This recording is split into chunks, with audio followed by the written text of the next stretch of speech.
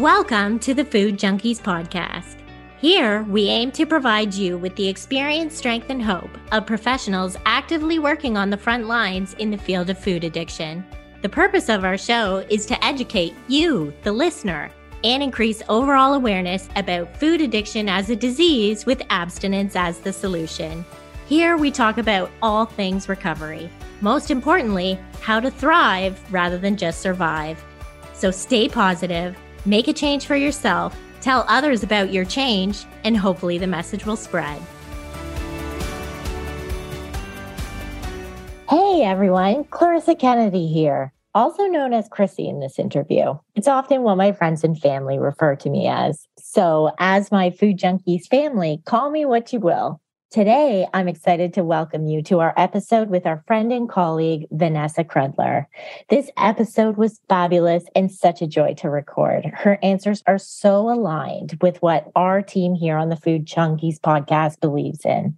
Today, Vanessa shares her own personal journey of recovery and how that has shaped the professional work she does today. She shares about the differences between PTSD, complex trauma, attachment trauma, and relational trauma, and why working on our trauma can be important for our food addiction recovery. Then we dive into one of her favorite treatment modalities called internal family systems. You may be familiar with IFS if you've read Resume by Susan Peirce Thompson. For some of us, when we make the decision to eat healthier, parts of us rise up to interfere. We find our old unhealthy routines. Maybe it's binging, maybe it's purging, maybe it's restriction, and habits are trying to re-establish themselves. IFS teaches us that at our core, we each have a radiant true self that will easily make the best choices for our highest good. But we also have protective and wounded parts that are sometimes in the lead. When we get to know these parts, we can stave off the resistance and stay on track. Today, Vanessa explains the different parts of us, their roles, and some ways that acknowledging these parts can help us with our food addiction recovery. She shares who would be a good fit for this type of treatment and the stage of in our recovery where this might be best approached. We also have an exciting announcement from Sweet Sobriety that will air in the middle of our episode. So stay tuned and enjoy the show.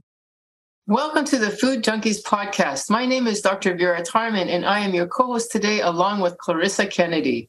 Today, we speak with Vanessa Crudler, counselor and a registered psychotherapist with the Australian Counselling Association. Vanessa is passionate about her work with clients who struggle with addiction, complex trauma, and the intergenerational nature of trauma. Vanessa has an MA in counseling, is a certified food addiction counselor from INFACT, which is the International Food Addiction and Counseling Training Program, and has undergone a range of trainings specific to internal family systems. Vanessa has a special interest in food addiction, as she is also a food addict in recovery. We at Food Junkies podcast are especially interested in her focus on trauma and the internal family systems and how that can help us in understanding food addiction and food addiction recovery. And Vanessa has the personal and professional experience to tell us. So welcome, Vanessa. Hi, thank you for having me. Absolutely. I'm thrilled that you're able to speak with us. So we always like to start with the personal story. So please tell us about your experience with food addiction, how you got into the field, and then how you introduced trauma into that. Yeah, great questions. I love talking about this so much. I think food addiction is my favorite topic to talk about. Yeah, so I identify as a food addict, and I believe that I've always been a food addict. So I don't know when I acquired it. Sometimes I think maybe it was pre-birth, in the womb. Other times I think it was really early on in infancy, and there's really no way of knowing. But I do ask myself those questions. I'm very curious about that. But I remember that I was always overeating on a daily basis, from very, very early on. And then that sort of turned into binges gradually as I grew up. And I also remember specifically at age around 11 or so when I hit puberty, and somebody, I don't remember who it was, maybe somebody in my family, maybe somebody at school said something about you've got to watch what you eat because you're going to get fat. And I remember that kicked off an internal conflict inside of me, which was oh my God, I really want to keep eating on the one hand, and on the other hand, it was like, but I'm going to get fat. So that was the birth of an eating disorder. But I really differentiate that the food addiction was always there, and the eating disorder kind of came later. And so that all escalated until I was about 30. And around that age, I was binging really violently because a lot of things had changed for me at that time. I had come out of a very significant relationship. I had changed countries, jobs, everything changed. And so I found myself binging a lot and just getting very, very distraught. And so then I went into counseling. And it was interesting because the counselor, after a few sessions, basically sent me to Overeaters Anonymous. So that was about 15 years ago now. And that's where I started my long journey with 12-step programs. And I had a really interesting experience with Overeaters Anonymous too, because I actually spent about 5 years in OA doing very intensive step work and really integrated into the fellowship, but I couldn't get abstinent. I was just sort of experimenting with lots of different ways of eating for myself, but I didn't have enough guidance in OA that sort of told me this is what you've got to eat. And I cut out sugar, I cut out flour, I cut out all my binge foods, and I tried to eat moderate meals. But what really was difficult for me was the moderate meals, because I didn't realize at the time, but I'm a real volume addict as well. So I ended up actually just binging on vegetables. At some point I turned orange. My skin turned orange because I was eating so many carrots. So I'm not the only one. I've heard many people sort of talk about that in the food addiction recovery world.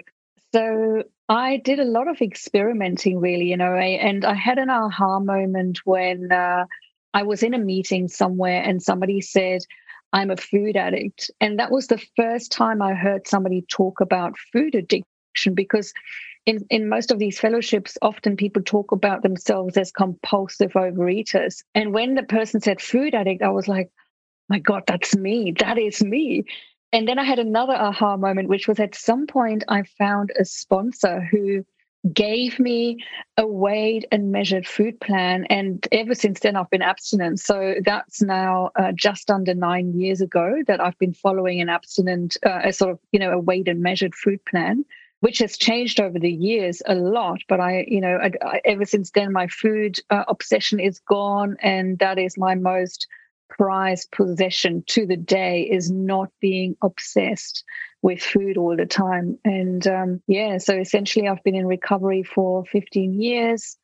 And during that time, I've spent a lot of effort really in, my own recovery, doing my own therapy, and also qualifying in parallel to my own recovery as a counselor and then also as a coach. So it's interesting because it's almost like my work in this field parallels my recovery. So, I've been really personally driven to work in this field because, as soon as I got into recovery, even when I wasn't abstinent yet, I was like, I've got to know more about this. I've got, and I really, as soon as I started seeing counselors and therapists and kind of getting into the healing world for myself, I thought I want to do this work as well. And I suppose I've always been very curious about, self-exploration, understanding myself, but also understanding the addiction and how do I get myself out of this suffering, but also why is it that we get addiction? Why have some people got addiction and others don't? So I've been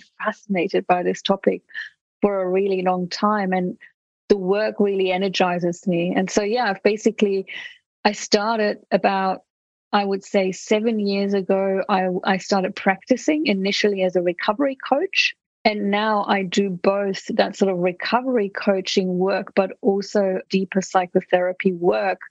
And that kind of comes out of my own recovery too, because I probably spent, let's say, the first 8 years or so of my journey, in recovery, with symptom control, if you want to call it that. So really kind of, managing the addiction, learning how to fit my lifestyle around the addiction recovery, learning how to regulate myself and my emotions, and discovering a few other addictions and codependency along the way. So, lots of other 12-step programs. And then I uncovered complex trauma in my own story. And so based on that, I've gotten into the trauma work and studying a lot about trauma, and now working with clients on the kind of the interface between the addiction and the trauma as well. So that's kind of like a summary really of where I'm at the moment. Yeah. So can you speak to us a little bit more about the need for trauma work with food addiction recovery? Because I know there's a few different fields of thought around this in addiction. Like, do we stabilize recovery first and then do the trauma work? Or is it something we should be doing concurrently? What have you found in your experience, and why do you think it's so essential with food addiction recovery? And also just define trauma for people, because trauma means so many different things now. And what does it mean in the food addiction world? Yeah. Oh, those are great questions. Absolutely. I think addiction, trauma is really important for addiction because, and I know you guys will know Gabor Mate, right? A very well-known addiction specialist based in Canada. And so he says essentially addiction is a result of trauma. And it's a strategy that we've developed early in life to deal with some sort of inner pain or dysregulation, right, that happened through early trauma. And so I totally follow that because it resonates with me so much. But yeah, let's define trauma, right? Because trauma is such a term that we use specifically in the last few years. It's really kind of, become so fashionable almost, hasn't it, to talk about trauma. So I would say trauma is, and this is a sort of definition that I've learned somewhere along the way, really simply put, it's like an experience that happens too soon or too much in some way, or for too long, or for too fast. And so therefore the system gets overwhelmed and we can't process it. But then there is the other side of trauma, which could also be that we didn't have enough of something for too long, right? So essentially, it all results in needs not being met and the system somehow being overwhelmed. And so we end up with the kinds of conditions, if you like, that, if you look at the diagnostic manuals, you would see things like PTSD, post-traumatic stress disorder, for example, or complex trauma. Complex trauma, I don't think is in the DSM-5 yet, but it's in the ICD. And then also attachment trauma. Those are some terms that, we talk about a lot. And essentially what that means really is that, say, if you've got PTSD, you might have acquired it through like an event, a stressful event, could be like a war or a bushfire or a flood or an assault of some kind. And you end up with symptoms of kind of being stuck back there, getting flashbacks, memories, nightmares.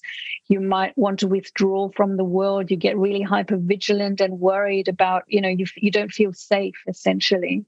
And then complex trauma is tricky because complex trauma is it's trickier almost than PTSD, because it's that sort of trauma that's associated with longer term, repeated traumatic experiences.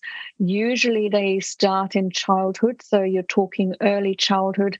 It usually happens through relationships. So complex trauma can also be called relational trauma. And, you're talking about terms like abuse or neglect, but you're also talking about extenuating circumstances, what might have not happened or what couldn't happen because, whoever was your caregiver couldn't take care of you appropriately, whatever the reasons were. And so what's tricky with complex trauma is that we don't only have all those symptoms that we might get with PTSD, but in addition, we don't know how to regulate our emotions.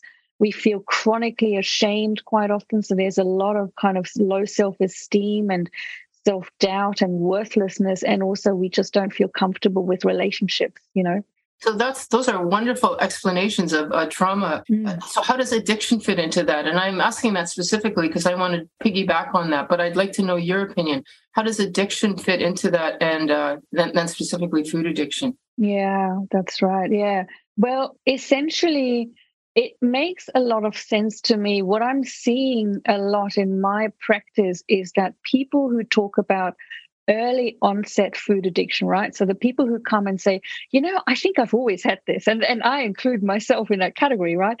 They've always had some sort of an attachment trauma, like something didn't go quite right early on, and they might not be fully aware of it, but there's been some kind of an emotional neglect or some kind of a need hasn't been met for substantial amounts of time. And so to me, the way it resonates is that what the brain would do is it would adapt to this kind of attachment disruption, if you want to call it that, right? So basically, if you think about it, if you're a really, really, really small human and there is an absence of optimal nervous system kind of regulation or emotional regulation because somebody can't quite take care of you for whatever reason, then what happens is there's a huge amount of distress internally and despair, right?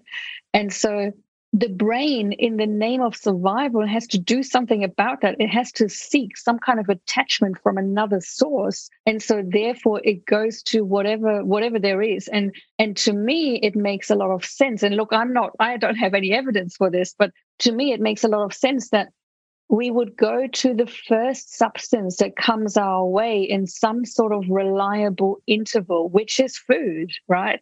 And so, then the kind of addictive process essentially gets set off. And I really resonate with that because food is such a kind of source of pleasure, but also, it helps us to gain pleasure. It helps us to push away pain, and it helps us to regulate and soothe. And I would also add, that's where volume addiction fits in for me, because if you think about it, again, you're a small, tiny, tiny person, and the only kind of relief from your internal distress you get is food. You'd never want it to end, so you just want to keep eating. And I really relate to that personally. I just and I've heard so many clients say as well, it's easier to not eat at all, because sometimes when I start eating, I just can't stop. Yeah. So I want to jump onto your really excellent description of trauma. As you were talking about it, I kept hearing, this is how I actually define how addiction occurs. A person has an extreme reaction that is beyond what the person can manage. So really what they've done is the person has taken their traumatic template and then moved into using food, which then invites the very same template. You don't have just a little bit of neglect or too much, you have too much. And then you're back into the overwhelming, and then the person has to scramble to adapt to that huge influx or deficit. Yeah, so interesting. And, I also think it's important to note that, when this kind of when it's an early onset kind of addiction like that, it's developmental. So the brain is wired in a certain way. And I love how Gabor Mate, he actually talks about addiction not as a disease, but he calls it a developmental disorder. And I love that because it just says exactly what it is, which is, early on the brain kind of wires itself in a certain way. And here we are, we're hooked and we've got that wiring. And so therefore it becomes a medical condition for us. Just touch a bit. Do you think trauma is something we should be working with our clients on, like from the start, or is it something that we really need to get them stable with first? What's your professional opinion? Yeah, that's so hard. It's a chicken and egg. I think it's very dependent on the client. It really depends on where they're at. It's a matter of priority. So often people come in and they're so distraught about the havoc that the addiction is wreaking in their lives, right? So if they're binging and they cannot control themselves, they probably don't really have much kind of emotional time and space for working on deep trauma, right? They just want to control the addiction. They want it away, right? They want it gone. So, we've got to kind of start with where they're at. So if that's where they're at, that's where we start. But then also, you need a kind of trust relationship with a client too. It's very unlikely that somebody would come in from session one and say, I want to talk about my deepest trauma. It takes a little bit of time to kind of uncover those things in a gentle kind of way. And so what I've found is that generally it's not very clear cut. It depends on what comes up, right? So the most common thing that I see is people come in and say, I've got this, I'm binging and I need to stop. What's going on? I need, how do we do this? And so we get started on a bit of coaching, and then eventually some emotional kind of things show up. And that's where a little bit of trauma might get uncovered. And then we do a little bit of work around that, and we kind of go forth as things come up for the client. What's your reaction to, I see this happening not necessarily with food, but in the food world too, just general addiction where the person will say, well, I can't get clean until I get this trauma out of the way. So I got to work on the trauma first. And I'm always saying it doesn't work that way because you need to have the wherewithal and the sobriety to heal. But what's your take? What would you say when somebody said, I can't stop eating until I work on my trauma, and so therefore I'm going to eat? Yeah, no, that doesn't work either. It's almost like you've got to do it in some way concurrently. And so the best way to do that probably is, if you've got some sort of recovery network is ideal, because then you can do a bit of trauma work and you can do, you've got your recovery network and you've got your food plan and your accountability and all of those things. That's the ideal. But it is very individual. It's difficult. I mean, if you think about it, right, with other addictions, say drugs and alcohol, there's no way you can do trauma work if you are actually under the influence. So essentially with food, you're also under the influence, right? And we see a lot of people relapse when they get back, when they jump into the trauma too soon. Yeah. Now, Chrissy, you had a point about that some people actually say it requires 2 years before you can jump in. Yeah, I have certainly heard that among colleagues that they need this length of time. And my personal experience when working with individuals is that actually is not beneficial. And, then you can also be working with that dry food addict, right? Who doesn't get that extra level of peace around food, and that a concurrent practice, exactly the way you described, is the most beneficial, because you're right. When somebody's inebriated, they're still numbing whatever it should be coming up when we talk about the emotional work of trauma. And so they won't be able to access that part of them. And once they have that sobriety, then you can pieces start to come together, I think, for them, that then you can start to discuss therapeutically. So I loved your answer to that, for sure. And just to state the obvious, sugar is inebriating. Like somebody might be thinking, yeah, I get that with alcohol, but it's the same with sugar. You're still numbing your emotions. Yeah.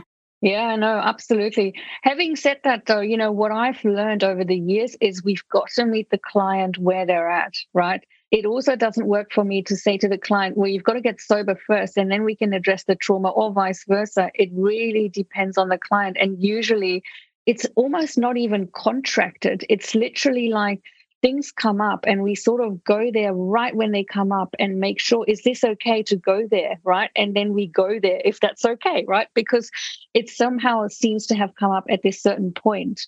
So it's very organic. It's an organic process. But, Chrissy, I also wanted to say I've heard that in the recovery world as well a lot, not amongst professionals, but amongst peers, where they say, don't make any big decisions in the first 2 years of recovery, all those types of things, right? Which makes a lot of sense to me. But again, I think when you're talking about the professional world, it's about what is the client's needs at the end of the day. Yeah, I love that so much. Organically is exactly the way that the relationship should work, right? So can you speak to our audience a little bit about internal family systems? And, they're probably not so aware of this treatment modality and why it spoke to you specifically and how it works for people with food addiction.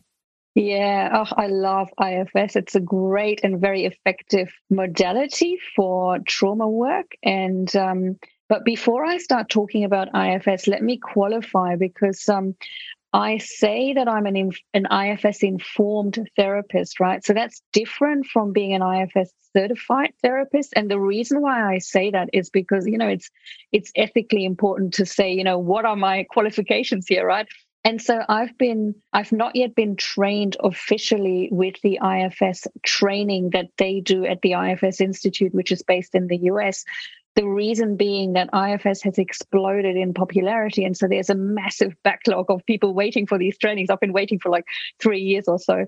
Having said that, though, I do weekly IFS therapy. I've done an immersion course with a lovely IFS therapist in Australia, Stephanie Mitchell, and various other courses and workshops. I've written my MA thesis on IFS. So lots and lots of IFS, but I want to make sure that I qualify that. But I will tell you about how it works a little bit.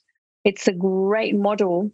And basically what it says is it's got this main assumption that actually the healthy human mind is not just one entity, It's actually a multiple entity, meaning that we all naturally have parts. And so a really simple way of explaining that is, say, you're sitting on the sofa and you're going, I think I should really go to the gym now. And then the other part of you sort of goes, no, I want to just stay here on the sofa and just sit here and veg out.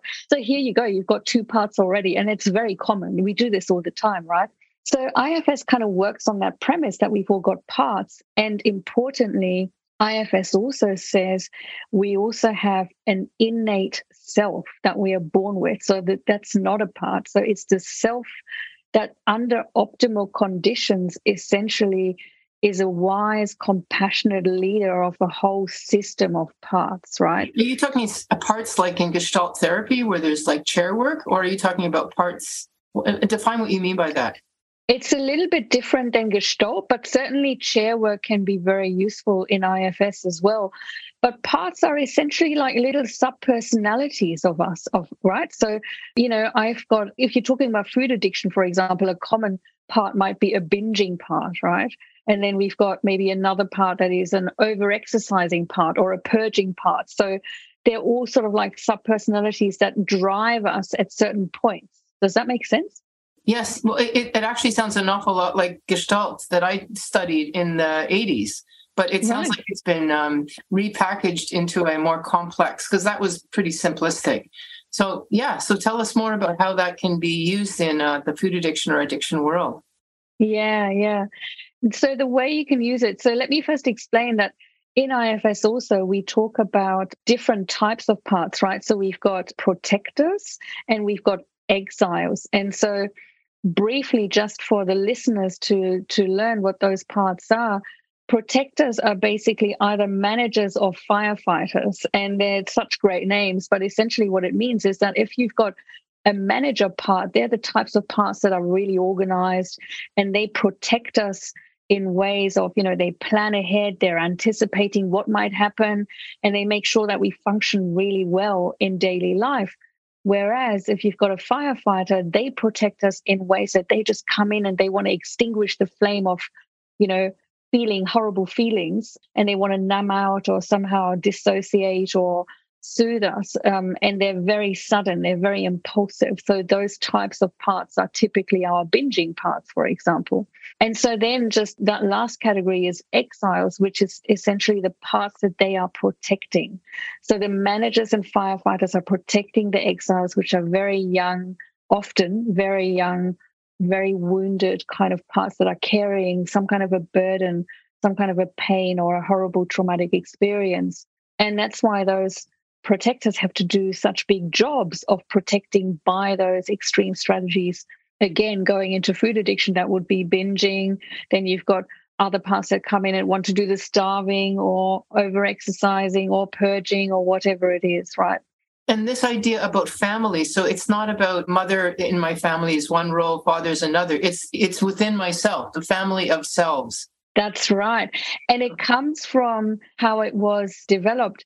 IFS was actually developed by a family therapist, Richard Schwartz, in the 80s. And so he was a family therapist, and he started experimenting or seeing with his clients that actually it wasn't only about the family dynamics of the family as such, right, of the external family, but even internally, people had different parts of themselves that they would report to him about. And so he, being a family therapist and being of this sort of systemic kind of tradition, he kind of then looked at, okay, so there are families externally and there are families and systems internally. And that's how he went down. That's why we've got the name IFS, right?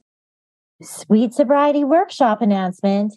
This coming month in March, we are doing emotional eating. Emotional eating is incredibly common in food addiction recovery and eating disorder recovery. In fact, research shows that 75% of our eating is emotionally driven. According to the American Psychological Association, 38% of adults say they have overeaten or eaten unhealthy foods in the past month because of stress. Half of these adults, 49%, report engaging in these behaviors weekly or more. Do you eat to suppress or soothe emotions, fatigue, or health problems? eat to manage major life events or the hassles of daily life, eat in response to relationship conflicts, work stressors, or financial pressures? Have you been concerned that emotional eating is keeping you from living your best life? This month, Molly Painshaw, co-host of the Food Junkies podcast and co-founder of Sweet Sobriety, is excited to offer you a comprehensive workshop on how to recover from emotional eating. Over the 4 weeks, you will learn the difference between physical and emotional hunger, identify what type of emotional eater you are, increase your emotional agility, master self-care and self-compassion skills, improve your relationship with yourself using the 4 agreements. What you will get is hours of pre-recorded videos with no expiration date, downloadable resources, and suggested at-home practices.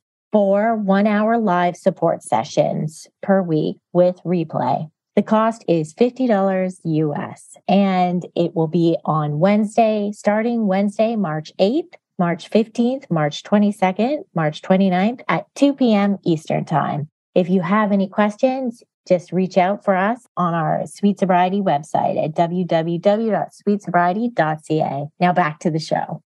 So can you explain a little bit how this would be helpful for someone that would come to you for, food addiction recovery? I love that IFS is like that acceptance of all parts, right? It's not about there's a bad part or whatever. It's like, can you talk a little bit more about that? Absolutely. That's where it's at. It's because IFS, it's a very compassionate way of looking at addiction. And so the way that IFS actually looks at addiction is that it's a polarity between 2 different sort of sets or teams of parts, right? So on the one hand, you've got the firefighters, so you binging or doing really extreme things. And then as soon as that's happened, the other side of the parts, which are usually managers, the organized ones, so that they're kind of going, right, so now you've binged, so now you've got to, go to the gym or do this or, change your diet or whatever it is that you've got to do. You've got inner critics coming in and criticizing you for having binged. So the way it works with food addiction recovery is that it's such a wonderful way of getting to know your internal addictive system. And so the expression system here is really important because it's not only one of us, it's not only one person. We're talking about lots of personalities with different roles and different agendas wanting to protect us in different ways. And so the more we learn about this addictive system and why these different parts are operating in relation to each other, and importantly, what are their positive intentions? Why are they doing those things? Why is it that this part is having me binge right now? Why is it so important to do that? Why can't we do without that, right? Is this where trauma can fit in? Absolutely. That's right. Yeah, absolutely. Because, of course, if we ask our binging parts, why is it that it's so important for us to binge right now? They'll tell us, they'll tell us if we listen, they will tell us, well, because X, Y, and Z, and you'll get to the trauma that, as quickly as that, right? Yeah. So it's about dialoguing in a compassionate way with our parts and developing a relationship between ourselves and our parts, right? So that essentially we have trusting relationships between the client's self and the client's part. So there's more control, if you like, more sort of like agency around, well, this is not me. This is my binging part operating right now. So you get a bit of distance there. Does that make sense? Yeah. Well, that's that essential self that you were alluding to. That's right. Yeah. So is the goal then of the therapist to help find peace within themselves?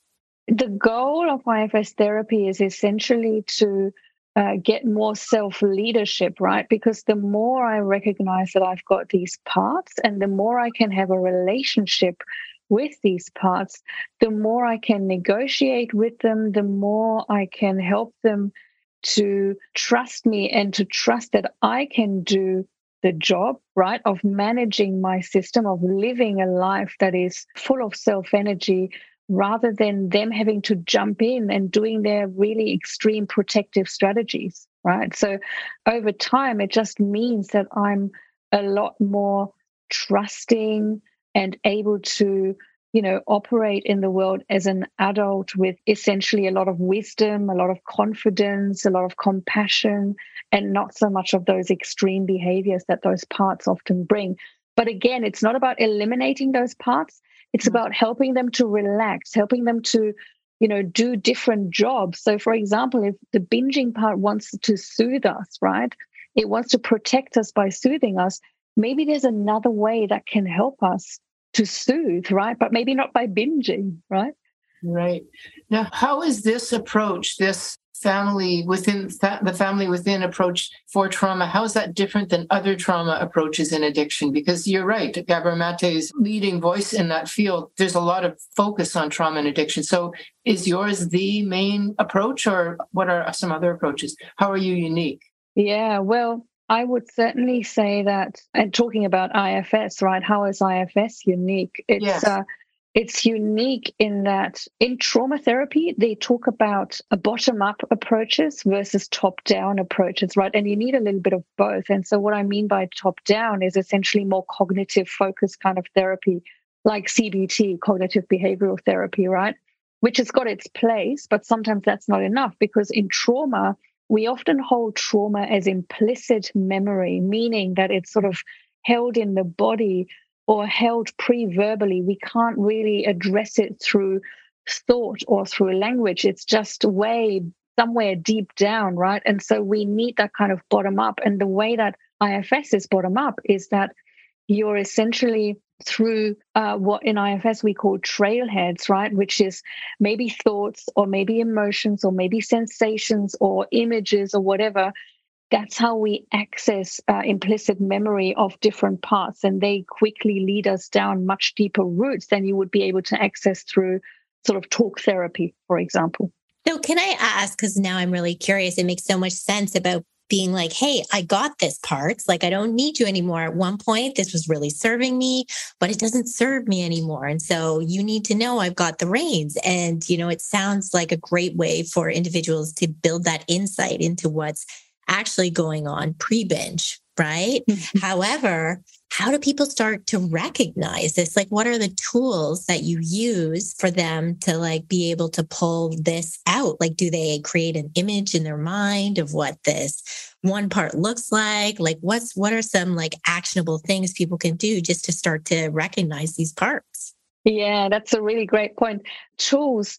You've hit the nail on the head there, because one of the most sort of simplest tools of people starting working on this even by themselves is to start externalizing parts, right? And so by externalizing, what I mean is you essentially build self-energy because you're differentiating yourself from those parts. And yeah, a really easy way of doing that is give those parts names, or maybe even like a cartoon kind of character. I often say that to clients. I suggest it, and a lot of times clients come up with lots of really different, lovely names or characters. It's like Bitten's red dog, the red dog. Yeah.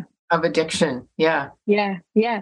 That's a really good one. And, that's really basic kind of work that you can do, because the more you do that, the more, when you're in the sort of thick of it and you're just about to go on a binge, right, you can kind of at least take a little bit of distance by going, right, okay, so this is my binging part operating right now. It's not me, it's a part of me. And immediately you've got a bit of distance. And even though in the beginning you might not be able to stop the binge, but you can still over time develop that kind of awareness of, yeah, okay, so I'm made up of all these different parts, and let's just have a look inside and go curious about who's driving the bus right now, who's driving the bus?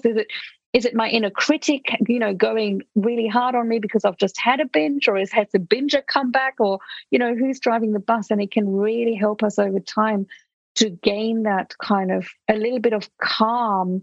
And if you like, a bit more choice, because we get more space between us and the actions that our parts are doing. And I like having the multiple parts, because I've always just kind of called my addict brain Ruth, but Ruth is also the person that criticizes and shows up. And I named her Ruth because that was my grandma, and that very much who she was that criticizer. But I feel like addict brain really could be a different name that would be more like Say, who was like the party me back in the day, and like to have them separate, that makes a lot of sense. So I appreciate that so much. So can you let us know like kind of a case study or something where you've worked with someone and how that worked, like how that case happened? Yeah.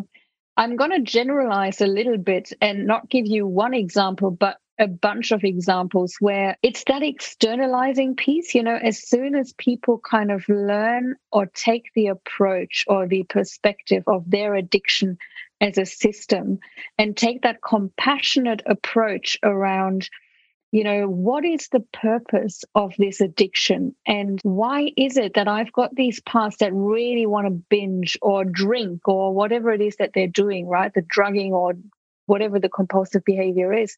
And I've had so many clients say it's taken a while for a lot of them to come around to that kind of view of, there is a positive intention behind this, right? But when they do, it's always this huge aha moment where they go, okay, I get it. Like, I get why I do this or why there are parts of me that do this. And it helps them to open a door to dialoguing with those parts, so that sometimes, they might find themselves in a bakery and they go, no, I see what you're doing here. I see what you're doing here. But, so they start dialoguing for themselves. And they, over time, they're able increasingly to kind of, if you like, take back the reins or take back a little bit of that sort of agency and self-energy and go, okay, what is the best next thing to do? What is the wise thing to do here? And not so much be driven by their very extreme parts, or maybe even also to dialogue and kind of hit a bit of a negotiate with their parts in terms of, is it really what we need right now? What is it that we actually need right now? Is there something else that might be better in this moment? Just a question. As you're talking about this as a case example, I'm thinking, who would actually this kind of therapy be best for? Because I'm thinking that it's going to require somebody who's quite insightful and imaginative, like able to imagine different voices within themselves or personalities. Are there people that you would say, this is not going to work? Or do you think this is workable for anybody? Yeah, that's a really good point. It's not going to work if you're in an acute kind of crisis situation, right? So me being in private practice, the main kind of cohort of clients that I serve are essentially those who are, who are comfortable and in a sort of a kind of safe environment to be able to do this kind of work, right? So they have, usually they often, that's not my definition, but often people come in and they say, I think I'm a high functioning addict, right? So it's the type of person who kind of is outpatient. They kind of come and see me once a week. We can work over Zoom. Those types of clients, it's probably most suited to. If you're in an acute crisis, it's more about, okay, how are we going to keep you safe? What are the most kind of the biggest triggers for you right this moment? So that's when it's less kind of suitable for that kind of work. Certainly when you're in private practice, right? If you had a whole kind of team of people behind you, it would be different. But being one person in private practice, you're working with those types of clients. Yeah. Don't forget that when you're taking the food away, so this is where the trauma piece comes in, right? Yeah. Being a functioning person, what happens if you unearth trauma where there's no more functioning because their last defense is gone? Like, and this is a real question, because in the food addiction program that we had at Renaissance, when they came in and they weren't allowed, it was a treatment center for drugs and alcohol. They weren't allowed to drink or smoke, and they weren't allowed to eat. And some of them just went crazy. Like the staff were saying, we can't handle this. It's like they're worse than the alcoholics, because the alcoholics can still eat sugar. And all of a sudden, a primal energy came out that staff didn't know what to deal with. I mean, you're working with trauma. Like, what do you do? Yeah, absolutely. That's right. What do you do? So you take it really, really slow, right? And so what happens often in private practice is that, if people come and see you once a week or so, if they don't have a support network of some sort, right, that's when it gets very difficult, and they would just go back to eating. Most of the time, what I see is they'll go back to just eating, and it means they've relapsed. And that's sort of what I've seen quite a bit, is when there's not that kind of support that they've got in addition, because really in the beginning, the ideal is that you've got daily support through some kind of support network, right? But again, if that happens and the person doesn't have that support network, which is also very common, then it's just about being, very slow and kind and compassionate in working together and making sure, and this is where the therapist relationship comes in too, that provides a certain degree of safety as well, right? And that kind of helps the client to regulate when all things fall apart. So the relationship there is really, really important too. And you would presumably help the firefighter or the managers and the firefighters. You would support them to help each other, I guess, in that scenario.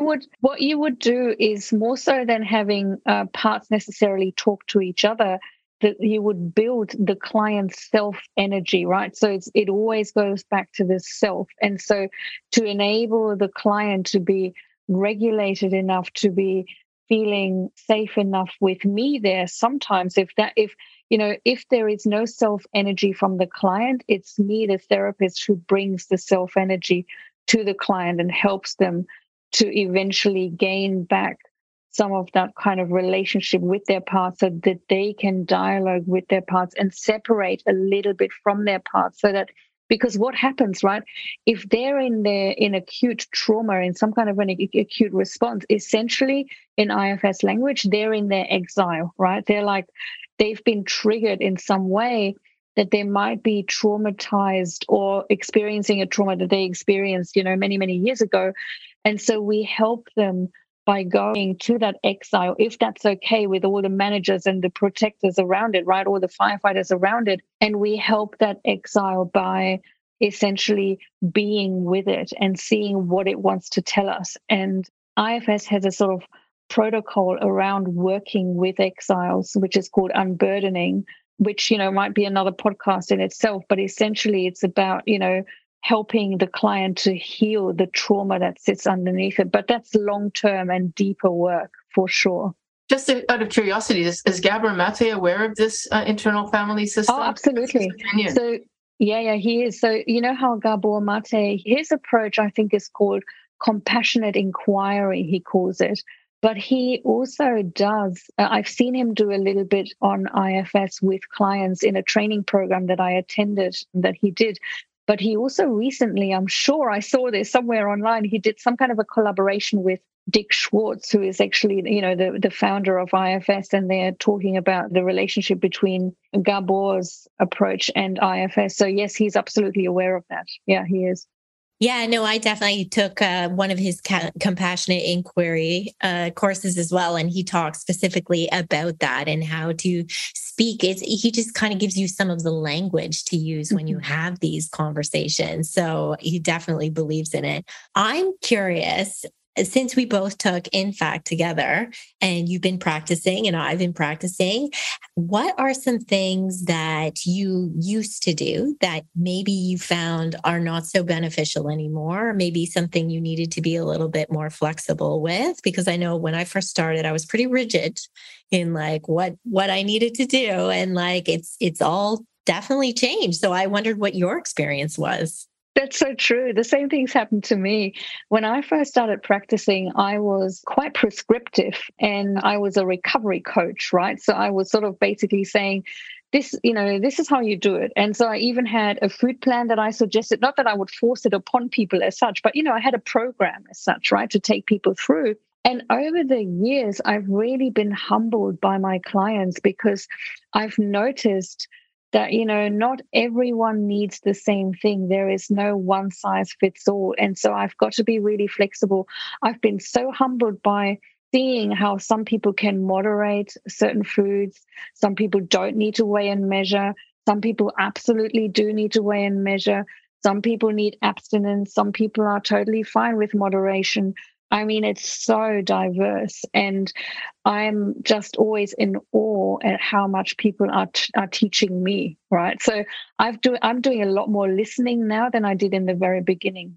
Yeah. And I think that that is really what our job is, right? Is to see where the client is, meet them where they're at, and support them with whatever they need in that moment. So I absolutely agree that I found my practice changed a lot in that way as well. What is one of the things that you find is like the number one challenge for the people with food use disorder, whatever you want, a food addiction, whatever you want to call it? The biggest challenge initially is that people come in believing this is very typical. I see this a lot. People come in because they want to, release some weight, right? So they have certain goals and they kind of just want to go in and fix the problem and then be done with it.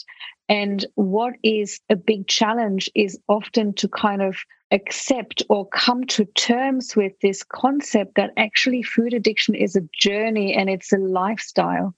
And it's really, I know that in program, in 12-step programs, we talk about one day at a time, but at the same time, it's also permanent, right? Like it's a lifetime kind of thing. So that is a challenge for people. And it's very overwhelming for people to kind of wrap their heads around it. And oftentimes I see people not wanting to essentially see that truth, right? And that's okay because it takes time. And sometimes, people are truly, like I just said, some clients are different and they can just have a few sessions and it's all fine, right? But that is not the norm. So yeah, I would say a big challenge is the whole mind shift around this is a medical condition that I'm living with as opposed to a problem that I'm going to cure.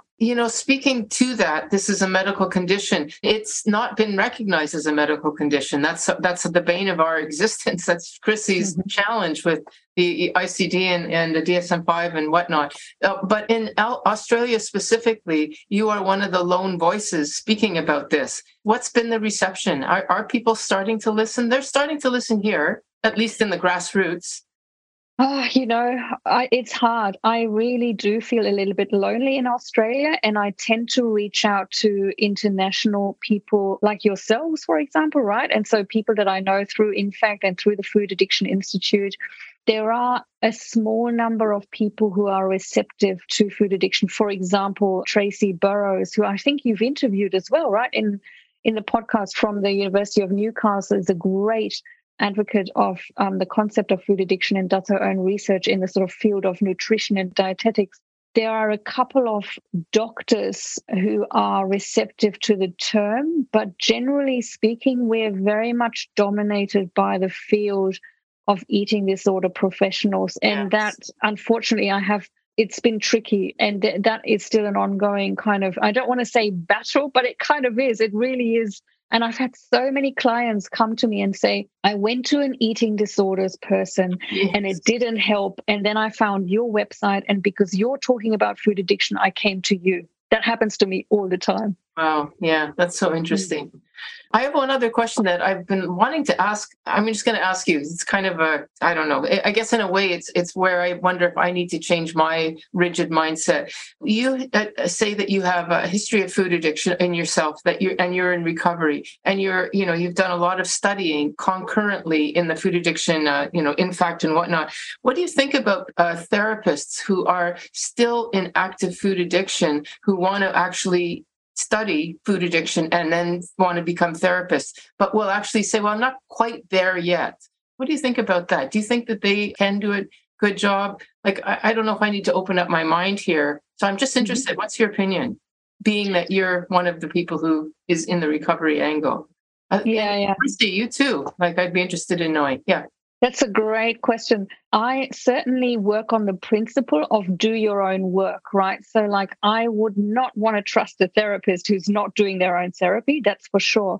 However, I also wouldn't want to go to, a drug and alcohol counselor who's still using. So it's tricky because I think active addiction and trauma are two separate kind of things almost for me. So let me explain that. So basically, I would say I'm not qualified to help anyone get abstinent if I'm not abstinent myself. I really don't see how that's possible, right? Because I've got to be sober and sort of settled in myself to be able to take a client there. And with trauma, it's in a way, it's similar in that, I can only take a client as far as I've gone myself.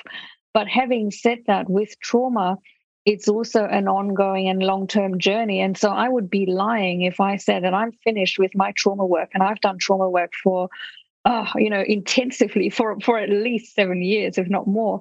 And, I've got a therapist as well who's still doing her trauma work too. And I find that quite humbling because she's very upfront about that. But I know she's way advanced, right, in terms of what she's gone through and where she's at. So I suppose my answer is, in terms of addiction, you'd want to be sober for sure if you want to lead clients. That's my opinion. And maybe ethically as well. I would say ethically that would be very difficult. But having said that, with trauma, it's a little bit different. You want to be way, you want to be way on the road, and you want to be well kind of, what's the word? I suppose integrated in some way, or, you want to be on your healing journey. But, people are on their healing journeys for forever, like for a lifetime. So I don't know if it's ever finished in that way, if that makes sense. Yeah, I appreciate your feedback on that. I mean, you would think in the addiction world that sobriety would be an essential, but it's not. Like, I can be a doctor and still be actively in trouble. And in fact, that was my story for a while, and treating people. I mean, eventually the hypocrisy of that got me into recovery, but it doesn't for everybody. So anyway, thank you. I appreciate that. Yeah, no, and it certainly, I mean, I went to treatment a few times, and very much I was not the lone addiction counselor or social worker there working on recovery. But I think, it says something when we can learn to ask for help. And these are the things we need to do when we are in recovery. But it also makes it more complicated. You don't have the headspace if you are in your addiction to be working with anyone. You need to be focusing on you and your recovery. And so, yeah, I would agree with you. I think it's a lifelong journey. Obviously, there's going to be highs and lows for anyone who has any substance use disorder, but definitely abstinence from their drug of choice, I think, is essential if you are creating that therapeutic space with the client that you're working with 100%. And I think also, the vulnerability of kind of sharing a little bit about yourself can also be very helpful. So, I give 2 examples of really great therapists that are well known. So Gabor Mate being one of them, who's been very upfront about his addiction throughout his life, right? His workaholism, his shopping and various things that he does, right? And how that sort of followed him throughout his life. And then another therapist from the IFS world that I'll mention is Frank Anderson, who's a wonderful IFS therapist, trauma therapist. And he says quite often in workshops or webinars or whatever, that he doesn't as such believe in that kind of like, I'm the therapist and you're the client kind of authority kind of relationship. And he's also very upfront about his journey. And so it's really quite humbling and I think helpful as well for clients to know that, I'm working with a therapist who knows what they're talking about because they might have been through some of this themselves. So I think there's a lot of value there too. Yeah, no, it's funny you say that about Gabor because I saw him live in Stony Creek and he was talking about his addiction to buying classical music. And then halfway through the presentation, he played classical music for 15 minutes while we did an exercise. I was just loved all parts of that. So that's funny. Yeah, it was great. So what's next for you, Vanessa? What are you working on now? What do you hope for the future? Let us know. Next year, so in 2023, I'm starting an IFS-informed food addiction recovery group, just a very small group for 7 weeks with a small amount of clients to see how that lands and what's helpful for people. And then throughout 2023, my plan is to do more group work. So be it IFS informed or be it something else. For example, emotional and nervous system regulation is something that people always ask me about. How do I do this? How do I deal with my emotions, right? So people want practical skills, and I'm really keen on doing work with clients on that in a group setting. But also what's very high on my list is networking with fellow professionals in Australia and collaborating with people who are receptive to the idea of food addiction, because I love, for example, what you guys are doing in Canada, you, Chris, and Molly, right? You're just setting up Sweet Sobriety. And it would be so wonderful to do something like that in Australia, but being a one person at the moment, it's too much. So I'm seeking a bit of a tribe in Australia, and I haven't even started that yet. So, and I want better referral pathways, between professionals like myself and others. And so I just want to say, if there are any people listening in Australia right now, please get in touch because I'd love to collaborate. So that's next on my agenda for sure. Awesome. And we have a signature question, which is if you could tell a younger version of yourself something about food addiction or food addiction recovery, what would you say to her? God, that's a lovely question. Yeah, look, I would say I would be so compassionate. I would put my hand on my heart and say, you know what? It's not your fault that you can't eat like other people. And here is what it is. It's a medical condition, and here's your treatment plan, and here's how I'm going to help you and support you through this. That's what I would say to her, because oh my God, I struggled for so many years. And even when I started my recovery journey, there just wasn't any information about this. It took me years to get all this information. So yeah, I would have loved to have known that when I was really young and when I first came into recovery as well. And finally, how can our listeners find you? Oh, that's easy. You can find me through my website. My website is vanessacredler.com. So you can just find me there and, drop me a line through my website. And yeah, I'd love to be in touch. You can find out about my services. You can find out about my groups and read a little bit from my blog. Yeah, and I'd love any comments or feedback. So just get in touch. Well, thank you so much for being here, Vanessa. And I hope this is the beginning of us chatting even more. Yes. I would love that. Yeah. Thank you so much. Wonderful. Thanks for joining us this week on Food Junkies, Recovery from Food Addiction. Make sure to join our Facebook group, Sugar Free for Life support group, I'm Sweet Enough. You can subscribe to our show in iTunes or Stitchers. That way you'll never miss an episode. While you're at it, if you found value in this show, we'd appreciate a rating on iTunes. Or if you'd simply tell a friend about the show, that would help us out too. Don't forget to pick up your copy of Dr. Tarman's book, Food Junkies, which is available on Amazon. If you have any additional questions, both Molly and Clarissa are food addiction professionals and work one-on-one with clients. You can find their websites and email addresses in the show notes. Be sure to tune in every Friday when our new episodes drop. As Vera loves to say, the power is ours.